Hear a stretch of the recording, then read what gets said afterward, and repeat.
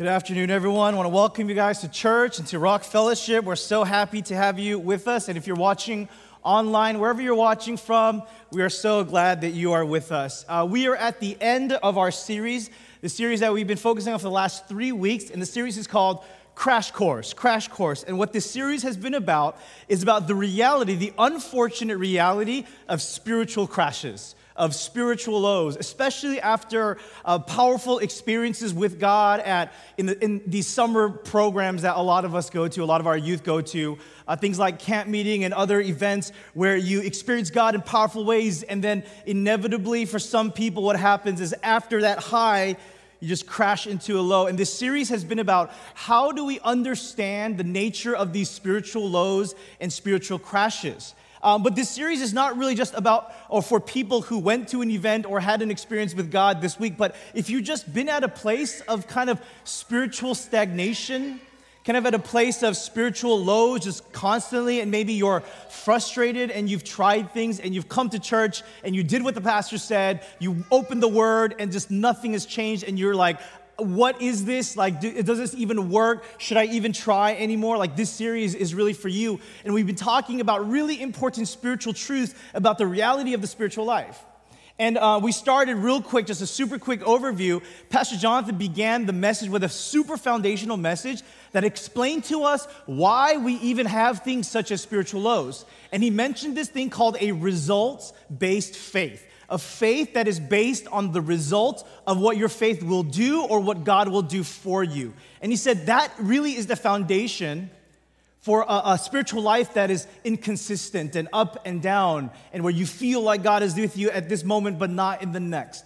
And that was a really, really important message. Last week, I really wanted to challenge everyone to realize that the things God does or the things we experience in these very powerful, high spiritual events are all available to us today, now, in this moment. And so we really have no excuses, because the only thing different about those moments when we go for a week or a camp or retreat, the only difference is you. The only difference is your mentality, and that in those places, you really have no choice but to seek first the kingdom of God. And when you seek first the kingdom of God, that's what happens. That's what experience you have. And then we come back, and now we have other priorities and other commitments and competition for our lives. And that's really the only difference. Now today, as we close this series, I think today is the most difficult message to preach. And the reason why is not because, it's so challenging like the things that we're going to talk about today. It's not that. The reason why this is the most difficult message is because I am going to ask you to change. And that is why it's hard. Because change is hard, is it not? For some of you, change is extremely hard. And spiritual change, you could argue, is even harder. So the content of today's message is not crazy and it's not so challenging. But what I'm asking you to do today is I actually want you to change. I want tomorrow to be different than today, and I want Monday to be different than last Monday. And that's something that is completely out of my hands that I have to trust the Holy Spirit to do. So with that, I want to invite you guys to pray with me and ask Him to do His thing. Father in heaven, we thank you, God, for this day of worship, the Sabbath where we can come and rest and be taken away from the frustrations and difficulties and busyness of life, and we can sit still for a moment, be in your presence, and acknowledge that your presence is here with us. But Father, today I ask with all my heart, surrendered completely to you, Father, that you do a work in this place, because there are some of us that need to change, and we need to do something different, Father, and our lives, our spiritual lives depend on it. So God, move powerfully today. I give it all to you. In your name we pray. Amen. When I kind of had a really powerful spiritual experience when I was 17 years old, I've shared this story before, that it was 17 at this event, this week-long camp meeting thing that I went to, that I really gave my life to Jesus. Along with the decision to really get serious about my relationship with God was also the decision to start reading the Bible. So I decided, God, I'm going to get serious about my faith. I'm going to really put you first. I'm going to really seek you. And I'm going to do that because I'm going to decide that I'm going to start reading the Bible for real, by myself. I'm going to read it every day as best I can. And that was a decision that really happened. And when I think about kind of my own journey and my life, it wasn't just a decision to take Jesus seriously. That wasn't enough, actually. It was a decision that I followed up with it, that I'm going to read the Bible, that really made a difference for me, and I think led me on the path that I'm on now today. Like I could trace it all back to that decision and then the follow-through of that decision. The thing is, though, that week or that event, it's not like that was the first time where I feel like I experienced God. It wasn't. Like I have had other experiences at other events at church, just like coming to church, going to these things and listening to sermons and hearing the messages. Like I've had those experiences where I felt like God moved powerfully, but nothing changed from those events and those experiences compared to this one when I was 17 years old. Right? In those times, I felt God like was speaking to me. I felt like he was grabbing my heart and trying to make me understand, and he's like reaching out to me, but nothing changed then. Nothing happened then. But at 17, something did. And I think I can really chalk it up to that decision to actually do something and to start reading the Bible. Here's what I want you guys to understand. If you are a Christian and you are a believer and you have a kind of an understanding of this like relationship with God, spiritual life thing, this is what I really want you to understand about your spiritual life. One of the most damaging things to spiritual growth is conviction without change.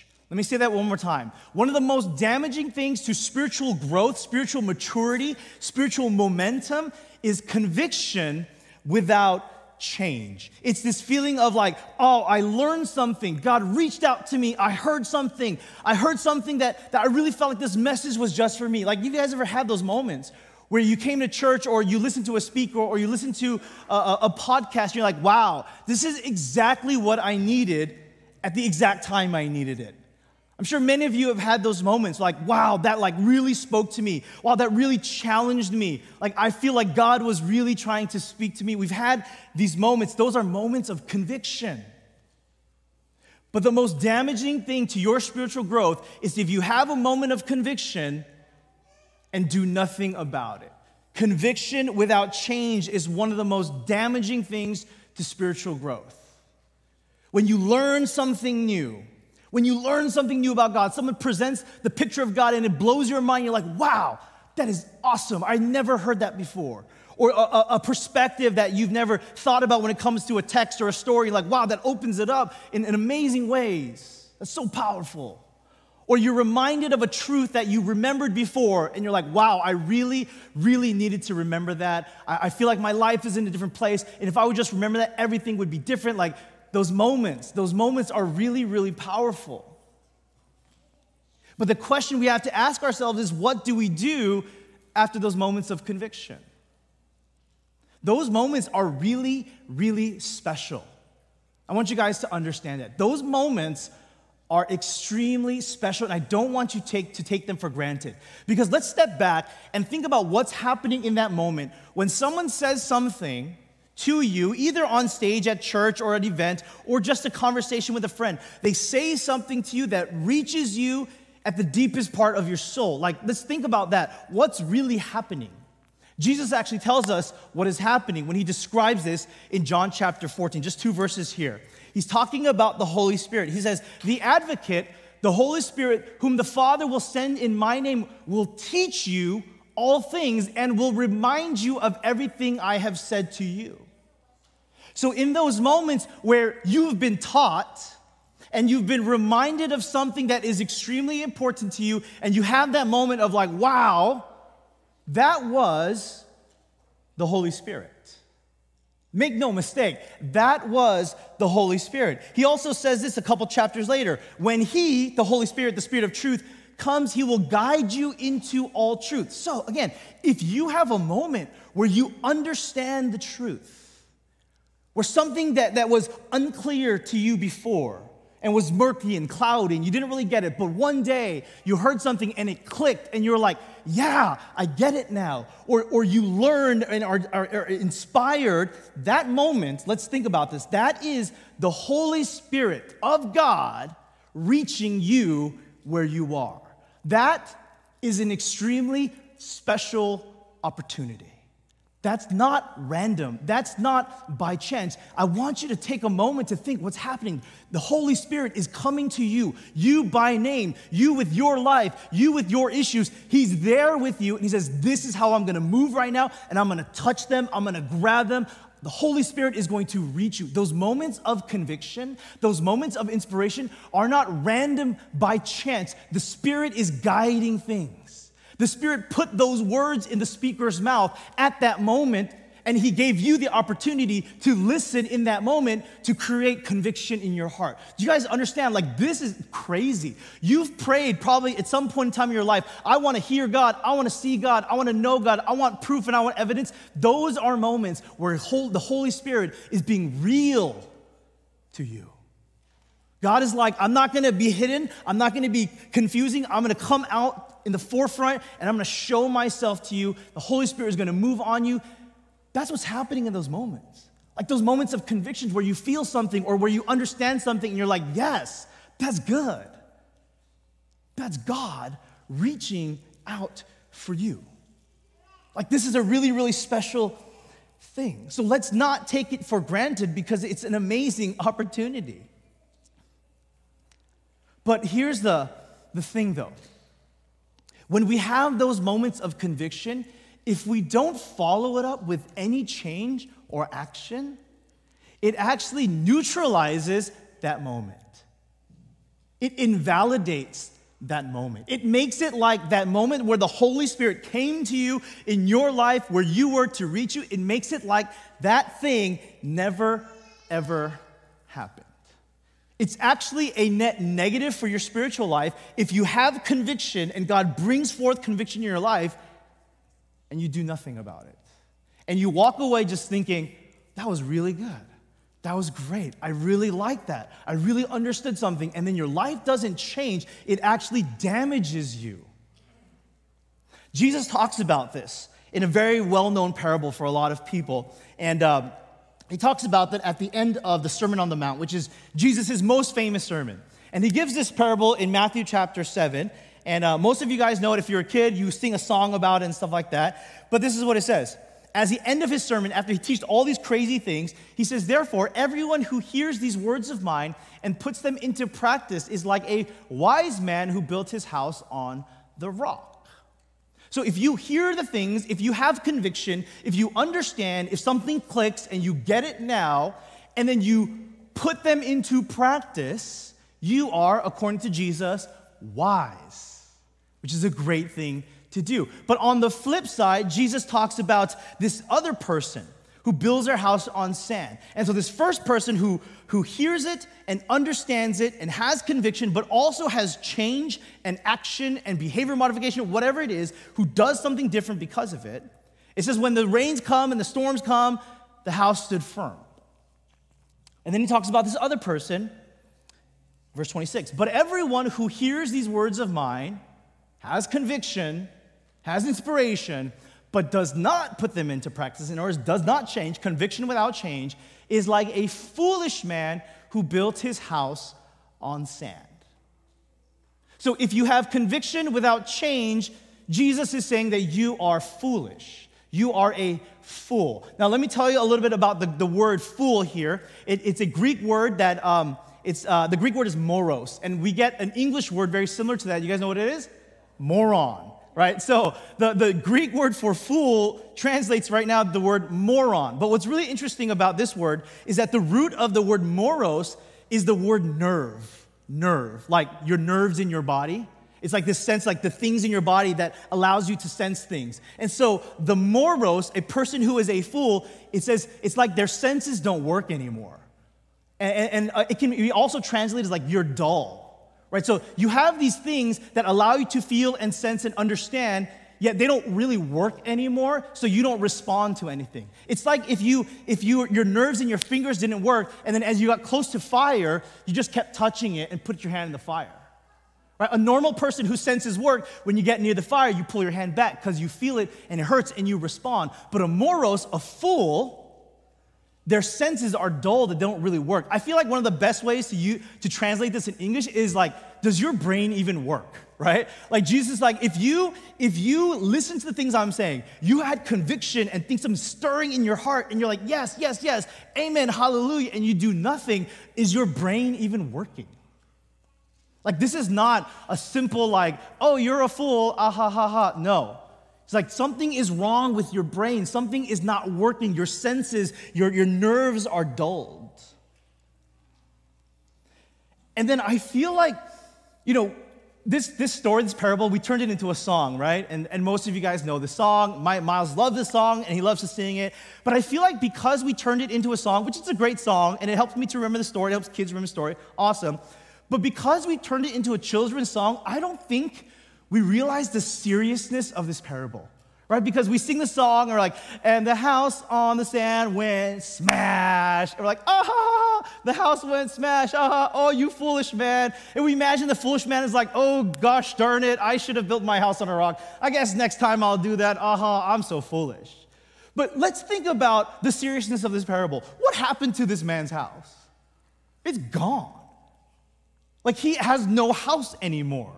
Right, all the money and energy and power and everything he invested into building this house, probably everything he has is there, and then the rains came and destroyed it all. He has nothing anymore. His entire life is ruined. Like, this is not like a happy, oh, you're so foolish. Oh, I know. No, his life is over. Everything he's worked for, gone. This is what we call a catastrophe. This is a disaster. This is a life-ruining moment. Sorry if I ruined the song for you guys. I was like thinking about it, like, man, I ruined this song for people. Because it seems actually really sad now. Because his life is ruined completely because he built his house on sand. And so here's what I want you to understand. When we have conviction without change, it hurts you spiritually. When you hear the word of God and you're excited about it, but you do nothing, it hurts you and it hurts your spiritual life. Because what happens is the more you have conviction without change, the less you will begin to have conviction. Because the more you'll be like, yeah, I heard that before. Yeah, that was good. Been there, done that, heard that, but did nothing. Didn't really mean anything. It just kind of felt nice in the moment. And so you start to become hard-hearted, and you become, and this is the biggest problem, you become desensitized to the Holy Spirit. The more you have conviction without change, the more desensitized to the Holy Spirit you will become. And to use Jesus' words in the image of this parable, what you really need to understand, this is why this is so bad and so serious, is becoming desensitized to the Holy Spirit is spiritually catastrophic. It's not a light thing. If you become desensitized to the Holy Spirit, if you are unable, you are no longer able to sense that the Holy Spirit is leading you into truth or convicting you or giving you direction, it is spiritually catastrophic for you. Your house will crash. And so this is so important that we understand that when we have these events, when we listen to the messages and we have those moments, don't take them for granted. That's the Holy Spirit moving on you. And those are opportunities, positive, meaningful opportunities for spiritual momentum, to grow closer to Jesus, to love Him more, to understand more, to have greater understanding of truth that brings freedom. But if we don't change and if we don't act, it will make us blind and deaf to the voice of God. And it makes you unmoved by the unconditional love of Jesus. And it makes you apathetic towards the cross. The more you have conviction without change, the more apathetic we often become. The more disillusioned we often become. See, what I want you to understand is that the best neutralizers of God's work in your life is what I call God acknowledging passivity. The best neutralizers of God's work, what God is doing in your life right now, the best way to stop it is to have God acknowledging passivity. And what I want you to notice by that is I didn't say God ignoring or God neglecting. It's not those experiences where we're like, I don't know if I believe, I don't know if I understand, I don't know, I'm going to ignore God. No, it's those moments where we're like, yeah. That was good, God. Like that. You spoke to me. I heard that. And then you respond with passivity. That is one of the greatest neutralizers of what God is trying to do in your life. When you like what you hear, but do absolutely nothing about it. You know, after I preach, a number of you are so kind and always so encouraging. You're like, Pastor, thank you so much for that message. That was a great message. That really spoke to me. And like, I love that, right? And like, to be honest, that's so encouraging for me. You know, like, if you guys have never spoken up on stage, it's a very vulnerable thing that we do here, right? And so when we have those moments of encouragement, you know, that we especially sense are like really meaningful and genuine, like it's really powerful and it really encourages us. And so like, you know, please, you know, by all means, when you feel moved to do that, do that. But can I be honest with you for a second? Every time someone says that, and I'm not going to do it because it's going to make things awkward, I think, but I want you to know where my mind and my heart is. Every time someone is like, thank you so much, that was such a great message, so powerful, man, it really spoke to me. The question I always have in my mind is, so what are you going to do about it? That's what I want to ask you, but I'm not because I'm scared. So that's why I'm doing it here. Now, do I want you to stop saying thank you and appreciate encouraging? No, please continue to do that. I need it, okay? I need it. I'm a very insecure person. I need it, right? But I want you to know that when you ask that question, know that what I'm wondering and hoping is that something would actually change in your life, that you wouldn't just walk away from church being like, man, Pastor's such a great preacher. Oh, that's a great message. Oh, so wonderful. Oh, it really moved me. Walk away and do something. Because conviction without change is one of the most damaging things you can do to your spiritual life. It is spiritually catastrophic. And the opposite is true, and this is what's the good news, is the best drivers for spiritual momentum is God-honoring change. So the biggest neutralizer is God acknowledging passivity, but one of the best drivers for spiritual momentum and growth is God-honoring change. And to be honest, it doesn't even matter what change you make. You know, Pastor Jonathan and I, we work really hard to think about, okay, how can we end the sermon with practical teaching, something you can apply, something you can actually do, questions you can ask, you know, things that you can develop. We try really hard, but to be honest, it doesn't matter if you do what we say you should do from up here. It really doesn't matter. The power of it is just simply that you respond and change something, anything. It doesn't matter. But a powerful driver of spiritual growth is God-honoring change. That you take a moment to think, okay, now that I've heard this,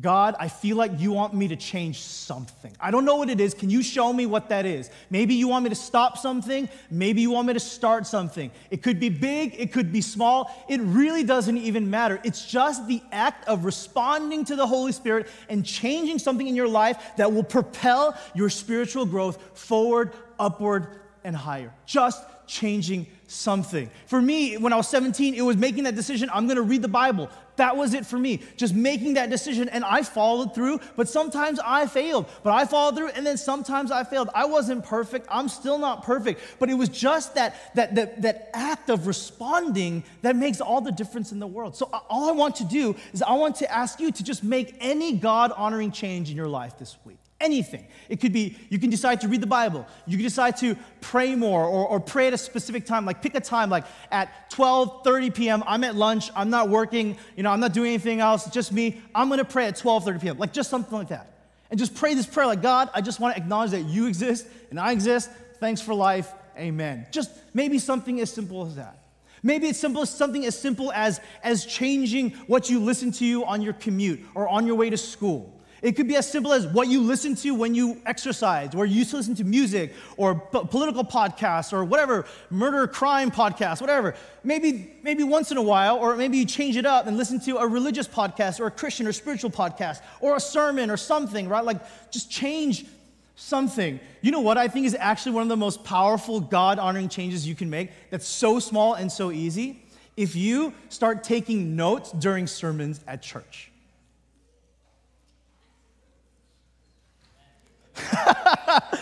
No, really though, I really think that if you bring a notebook, right? And I feel like a notebook, not your phone, because it's too distracting. You got too much stuff going on. You get a notification, you check that, and you're off, right? A notebook with a pen, and as you listen to the sermons, like write down notes. There's something really powerful and like engaging. When you do that, like the sermon is different when you engage with that way. So maybe that's the move. Maybe that's the change. It's simple, small stuff. Just make any God-honoring change. And that is one of the best drivers for spiritual growth in your life. Now, the reason we're talking about this is because for oftentimes when people have a moment of spiritual conviction, it comes with also a moment of spiritual decision, right? Oh, God, you're so good, so I'm going to do this now, or I'm going to stop doing this, I'm going to stop watching that, or I'm going to stop going there, or I'm going to start reading my Bible, I'm going to start being in small group, whatever, right? And we make those decisions, but oftentimes for many people, you crash and you get back into the old habits. And you get back into the things that you did before that you said you wouldn't, and now you do them again. Or you said you would start this thing, and then you did it for like 2 days or 3 days, and you're like, I'm busy now, like I got stuff to do, sorry God, I'll start up next week, and then you don't, right? Like that experience is something we always experience. And it oftentimes happens after these moments of spiritual excitement and conviction. And so what are we supposed to do when we're in those moments? Because those are very discouraging places to be. It makes you question everything that happened. It makes you question God. It makes you question the Spirit. It makes you question the truth that you learned or understood.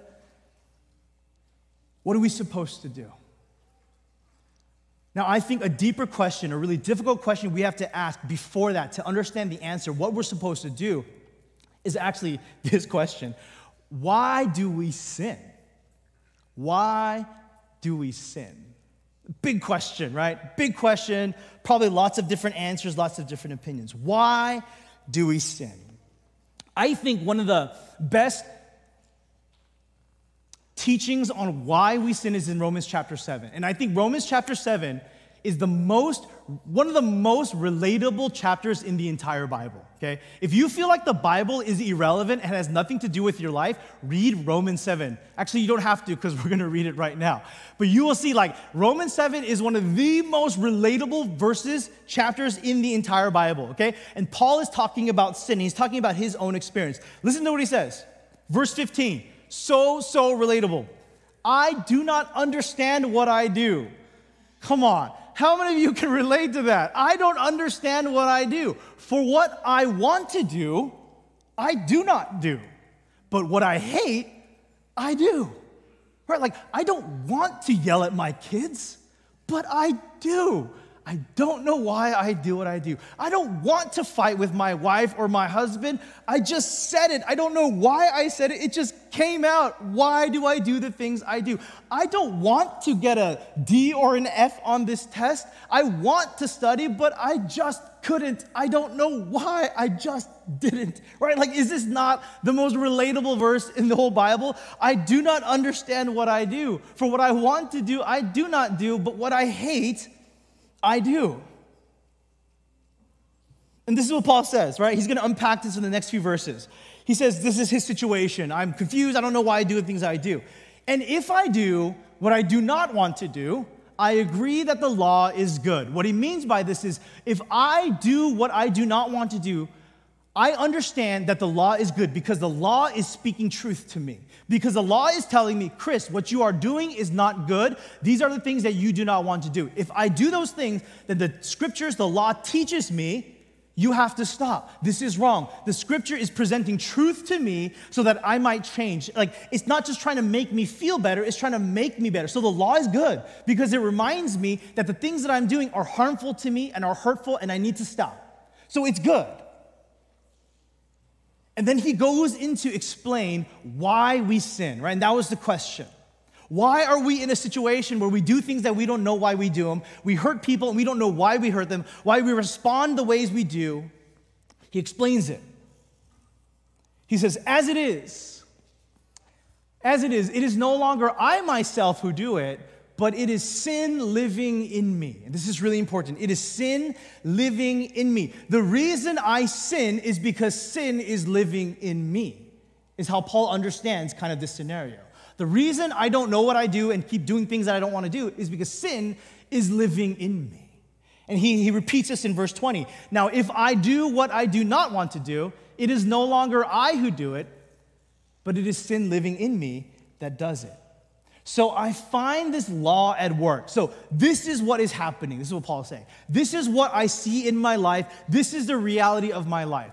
Although I want to do good, which I think is a lot of you, evil is right there with me. Right? I want to do the right thing. I want to be patient. I want to be kind. I want to be compassionate. I want to be selfless. I want to stop being so selfish. I want to do good, but sin is living in me. Evil is right there with me. That's why I end up doing the things that I don't want to do. So here's what I want you guys to understand. The reason you sin is not because temptation is so strong. The reason you sin is not because you're weak and you need more willpower. That's actually not what he says. The reason you sin, the reason I sin, the reason we keep making the mistakes and going to the things that we know we shouldn't be going to and doing the things, the reason why we consistently and constantly disobey is not because it's so tempting and we want it so bad. Now, that may be the case where we do want something really bad and we still make that decision, but that's not the real reason, according to Paul, why you sin and why you make those mistakes.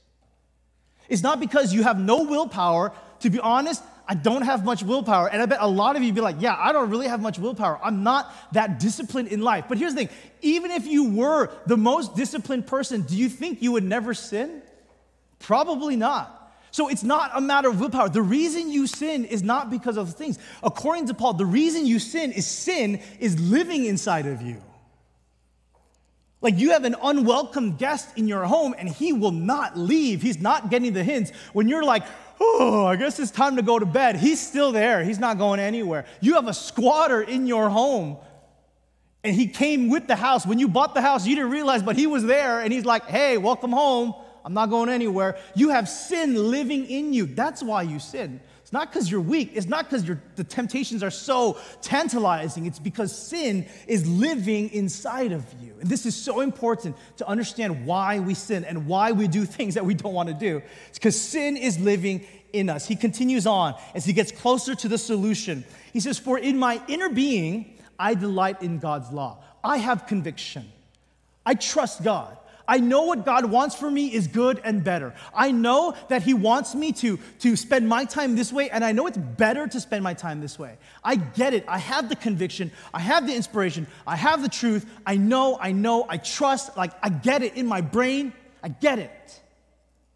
In my inner being, I delight in God's law, but I see another law at work in me. I see another reality, waging war against the law of my mind that has conviction and truth and understanding, making me a prisoner of the law of sin and work in me.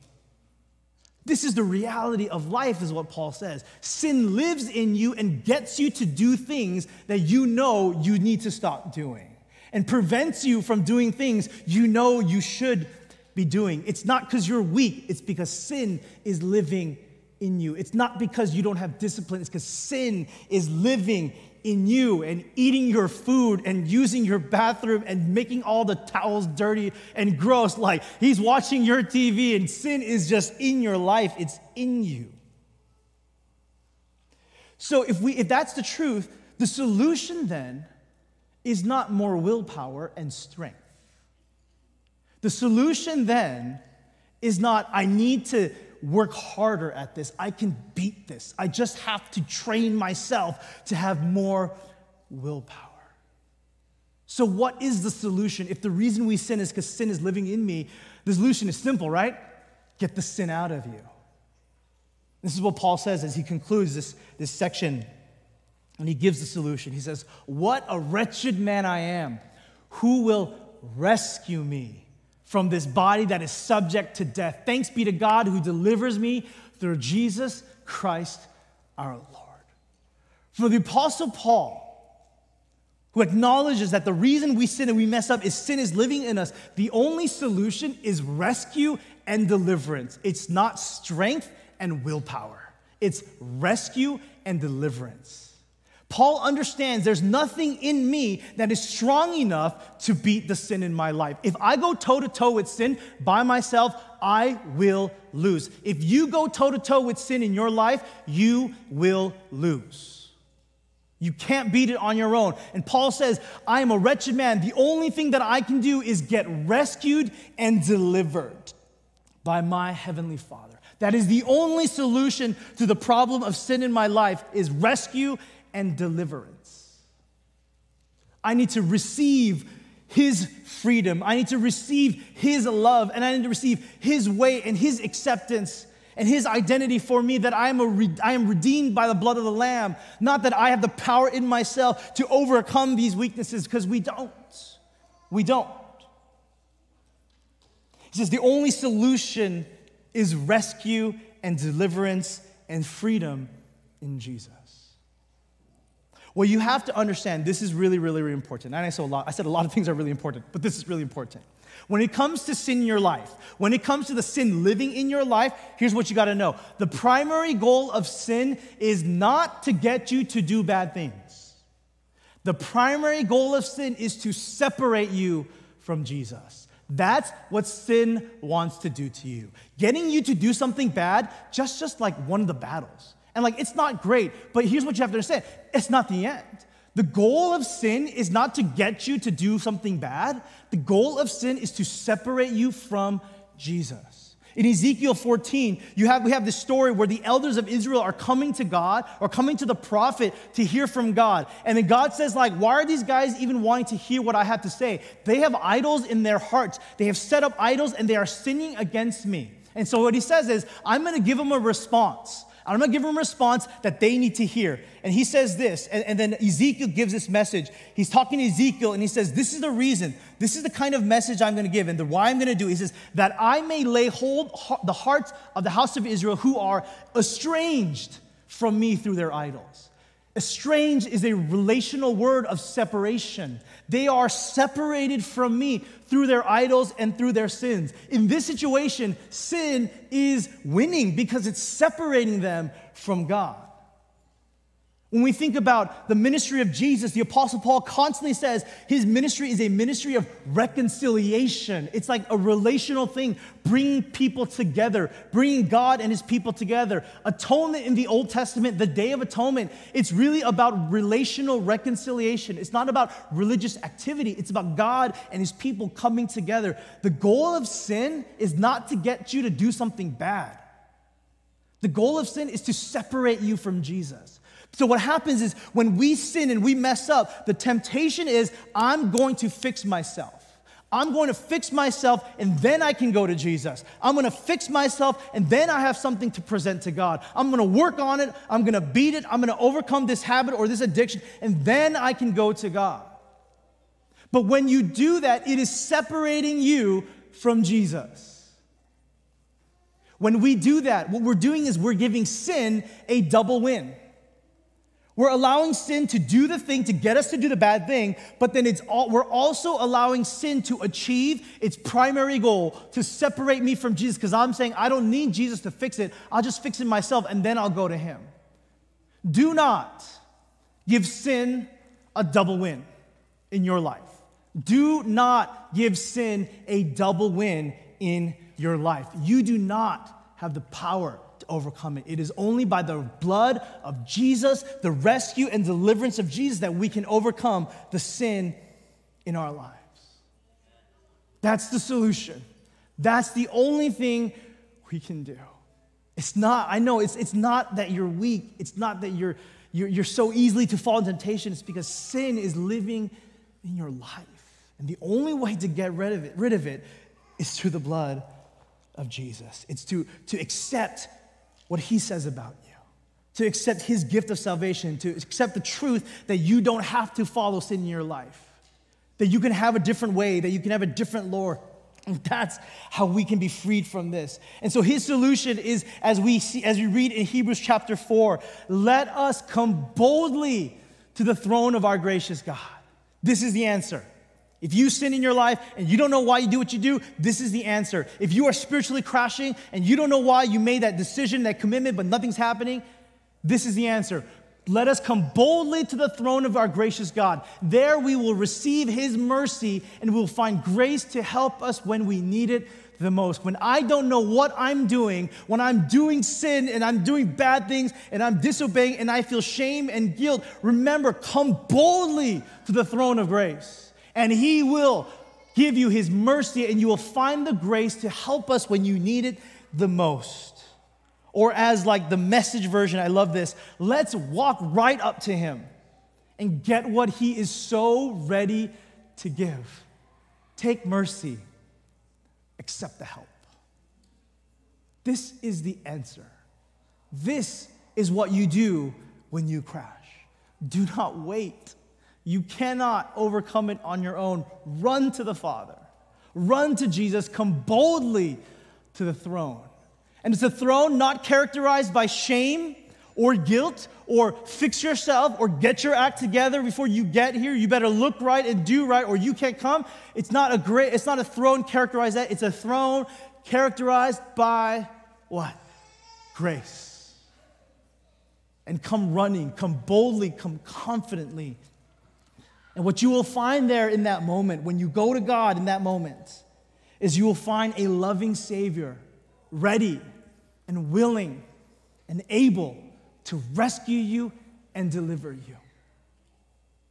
So as we close this series, as we close this message, whether you are crashing or soaring, whether you're at a high or a low, whether you're in the mountain or the valley, come boldly to the throne of grace and receive the help you need. And He is ready and willing to rescue you and deliver you from all that you need to be freed from. That is the answer. That is the solution. Do not wait. You can't fix yourself. Don't give sin a double win in your life. Walk right up to Him and receive the mercy and grace of Jesus. And as we close, if you were convicted in any way, let's realize what happened. God came here in this moment, sat beside you, sat in front of you, hovered above you, and touched you and reached out to you. God Himself did that. The Holy Spirit did that. That moment of conviction, if you were moved in any way, that moment of inspiration, that was God reaching out to you. God was here, and He did something in your life today. Make a change. Make some God-honoring change in your life. It could be the smallest thing, but there is power in simply that decision. Make any God-honoring change today. Let's pray. Father in heaven, I thank you, God, for this message. Lord, I don't know, I feel like someone really needed to hear something like this today. God, I know, and I'm so thankful, Father, that we can come to the throne of grace with boldness, Lord. And there are a lot of things that tell us that we shouldn't. We have pride, we have arrogance, we have shame and guilt that keep us from going to you. But God, I pray and hope that just in this moment, Father, we would come to you, just receive your salvation, receive your grace, and receive your mercy. And Father, from that, let that be the starting point for any change in our lives. It's not willpower or discipline. It's not our own strength. It's you and you alone, God. So Father, I pray that you would speak to each person in this room, each person watching, that something would come to their mind when you think about God-honoring change. And I pray that something would move and something would be different this week. And Father, I pray that you would work with that and use that change to have greater spiritual momentum in our lives. Thank you, God, for reaching us and teaching us. Thank you for not giving up on us, even if we've crashed. Let us know that we can run to you today. And what we receive is not condemnation, shame, or guilt, but love and mercy. In your name we pray. Amen.